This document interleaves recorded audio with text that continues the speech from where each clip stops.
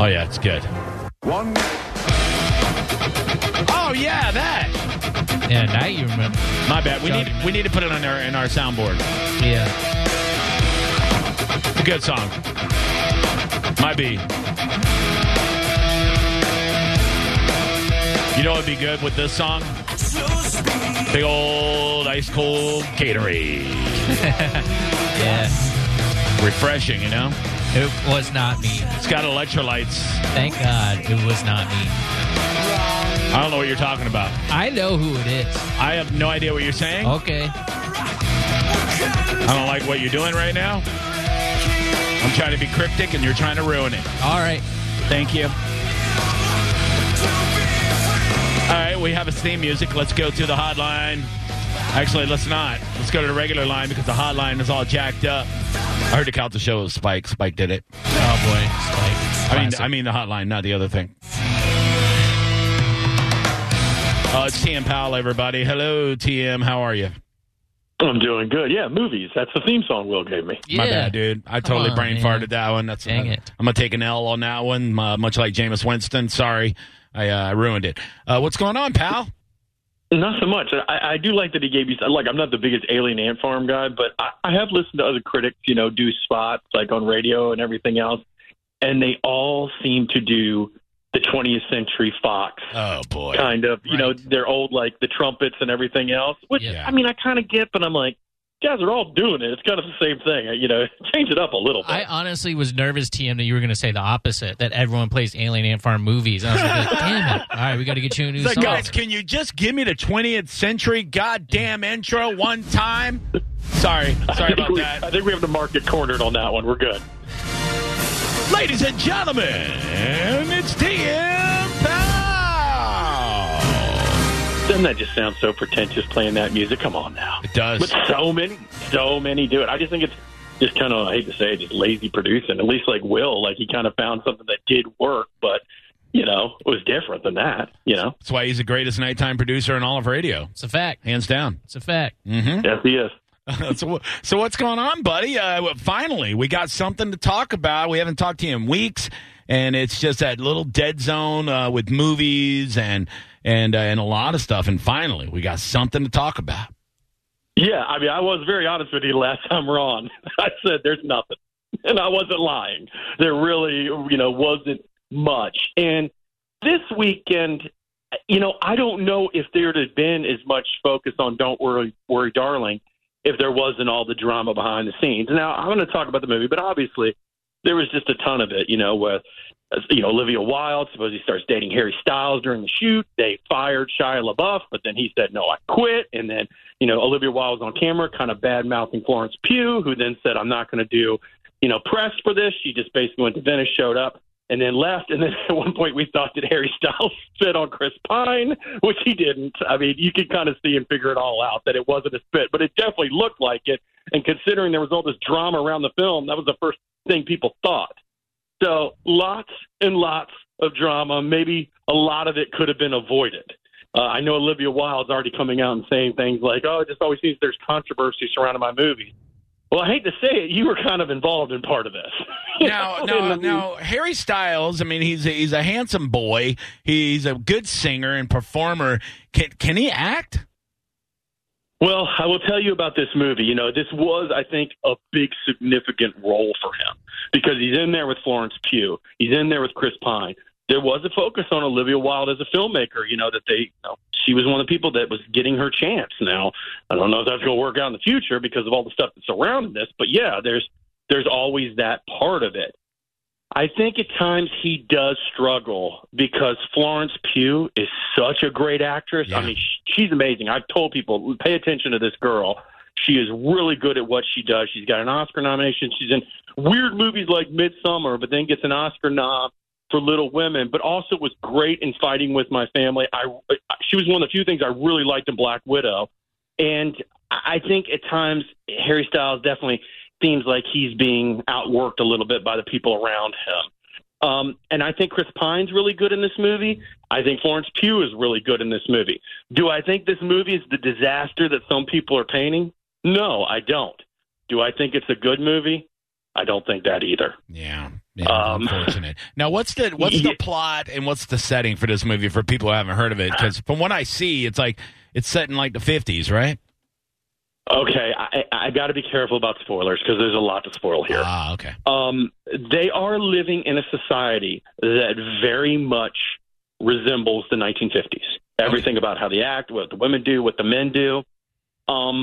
There's a lot more going on to that, though, because they're very secluded, basically out in this desert oasis. And they're, kind of been told, hey, don't leave past certain points. Just stay in here and do everything. And soon, kind of Florence Pugh's character, she seems like she's got this perfect life. She's married Harry Styles. She's got a good job. She's a homemaker, beautiful young girl. But then some weird things start to happen. And this is kind of part of my problem with this movie. The movie's 2 hours long. It's not like 2.5 hours, 3 hours long. It's nothing long like that. But I will say, I don't think anything of significant importance in terms of unraveling what's going on doesn't really happen until about an hour and 15 minutes in. That's a lot of time sitting and waiting for something to kind of reveal itself at all. And that's the thing. It doesn't really reveal itself at all. I'm not going to spoil anything. Okay. The idea that they kind of, mess around with in here, when people do see it, it is kind of a forward-thinking, pretty cool idea, and maybe kind of where we're heading as a society in some ways with certain things. I can't spoil. I'm sorry I'm being vague, but I can't spoil. Gotcha. And I do think that maybe there was a really good movie hiding out in this movie. I just think at the end, the execution just is not there, whether that's on Olivia Wilde, whether that's on the script, whether that's on the storytelling, whether it's the decision to kind of wait so long to, reveal what's going on here.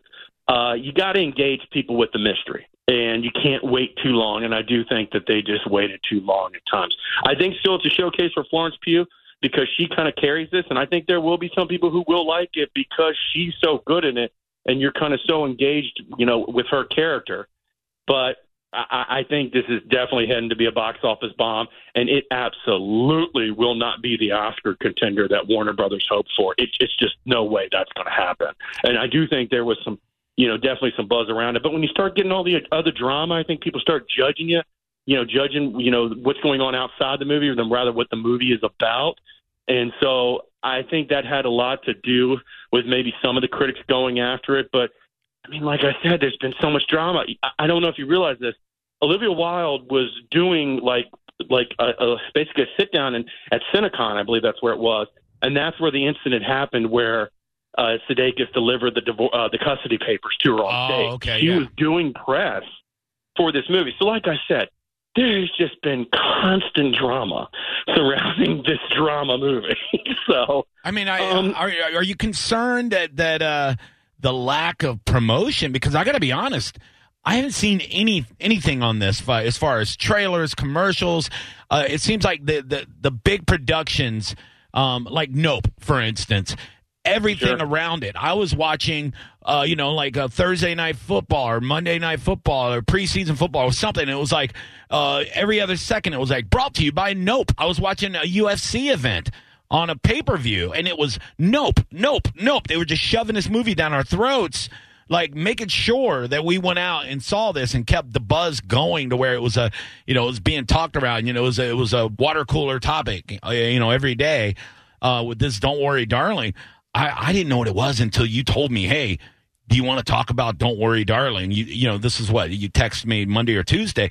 And I was like, yeah, dude, sounds good. And I looked over at Leah and I go, what the hell? It's Don't Worry, Darling. And she's like, I don't know. Don't worry. And I'm like, I'm not worried. Yeah. So do you think they did a poor job of promoting this thing? Because I don't know. I haven't heard anything. Will, have you heard of it? I think I think they probably wanted to promote it heavy at one point.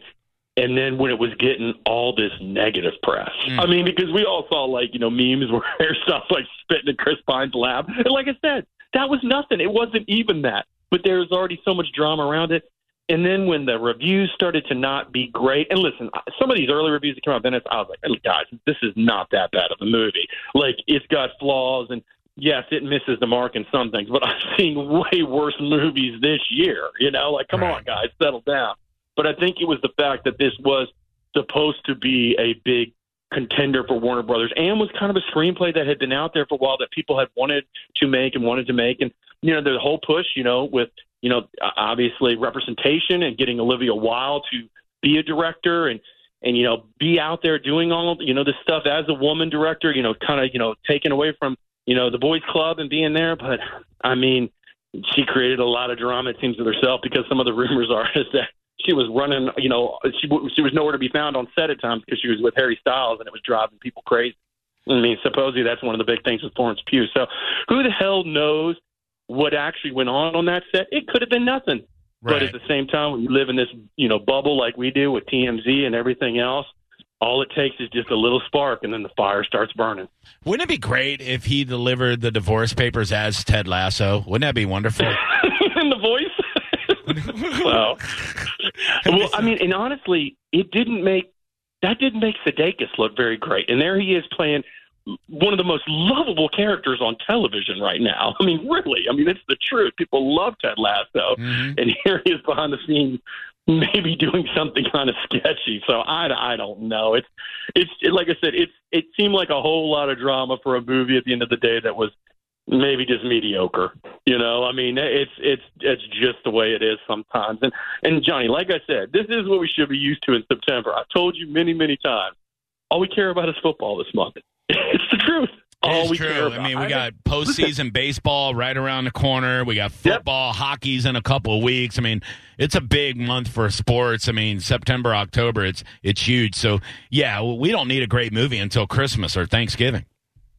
I think we're going to start seeing them in October. I mean, I talked about Black Adam will be at the end of October, and you talk about marketing. I mean, you cannot avoid the Black Adam promotion right now, and this was something to be out in July. And listen, that's not even till like late October, and we're already seeing it during football, during other events, big marketing campaigns and pushes for this. So, I mean, that's not even here yet. There is Halloween Ends. The last Halloween movie, I thought that first Halloween movie that Danny and all that did that was very entertaining. It was cool. Second one, I was entertained by it, but I also may have been playing Mystery Science Theater by the end of it. It was so ridiculous at times. Really. So they're doing the Peacock in theaters. I don't think they should have done the Peacock. I think even if the movie got bad reviews, people want to see scary movies during, October, and I think it would have been done it would have done fine no matter what the reviews were, and especially since those movies don't cost a lot of money to make. But yeah, Black Adam will be the big one, and then I do think, like we've talked about before, just so many reasons, not just the movie itself being a big sequel, but once again, the drama that surrounds it, and that's Black Panther. Yeah. I mean, I just think people want to see how they handle it. I know that sounds morbid, but it's like I've said, much like the Fast and the Furious movies after Paul Walker died, and they basically said, hey, he's going to be in this next movie. Yeah. I think people, had a morbid curiosity of how they would handle it. And I'm sorry, as a big Marvel fan, I do. As a movie critic, I do. I want to see how they're handling this because it's a really tough, I hate to use the word unique, but it really is a weirdly unique and tough and sad situation because there Chadwick Boseman's got, everything he has. He's the Black Panther, $700 million, gets a Marvel movie nominated for Best Picture. And what we don't know is he's hiding, he's battling cancer and then passes away, like literally right after Endgame. I mean, I still say that's one of the most, in terms of like movie news and things happening, I mean, I think that's going to be one of the shockers of the decade still, the fact that we just lost him so quick. Right, yeah. We didn't really have a chance to to prepare ourselves for it. It's like same thing with Norm Macdonald. He didn't tell anybody he was battling this, and then all of a sudden, boom, he dies, and then they release a special he recorded in his basement. It's just like, I don't know. I don't feel like we were robbed of like our last moments with him.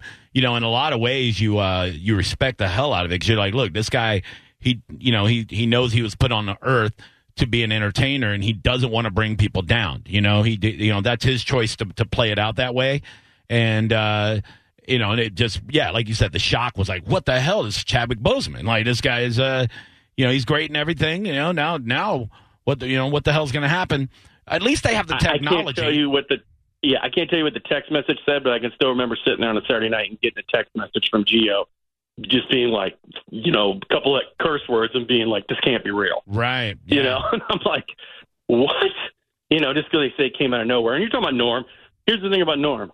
Norm really, really wanted to make you uncomfortable, but that was the last way he wanted to make you feel uncomfortable. Right. People know it. Yeah, I mean that really is the truth of Norm. He did everything in the world to make you feel uncomfortable, but when he actually could have made you feel uncomfortable, and then obviously garnered tons of sympathy, he didn't do it. He kept it to himself, and I respect that in a way. You know, I mean, there are some people that bring it forward. Like recently, I'm sure everyone saw. A couple of us probably saw it.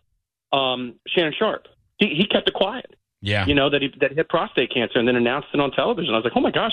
And not only did he have it, he had it like 6 or 7 years ago.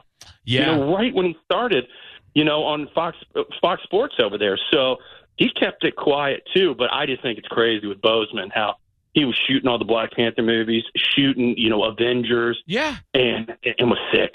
I mean, give it up to him. Just, I mean, he looked good. About coming to work every day. When we complain about our jobs, I don't care if they're movie stars or whatever. The dude was battling some really bad cancer and showing up every day and doing press and smiling the whole way through it. I know. The other thing about the Norm Macdonald story, if you go back and look at not the special he did, I don't think it was the basement special. It was one right before that. He was actually battling cancer, and he did a joke about cancer when people didn't know he had it. And it's such a good joke and poignant. He said, I don't know why people say you lose your fight with cancer.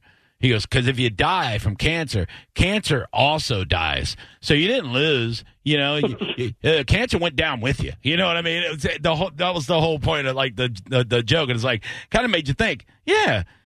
Without the ones like you who work tirelessly to keep things running, everything would suddenly stop. Hospitals, factories, schools, and power plants, they all depend on you. No matter the weather, emergency, or time of day, you're the ones who get it done.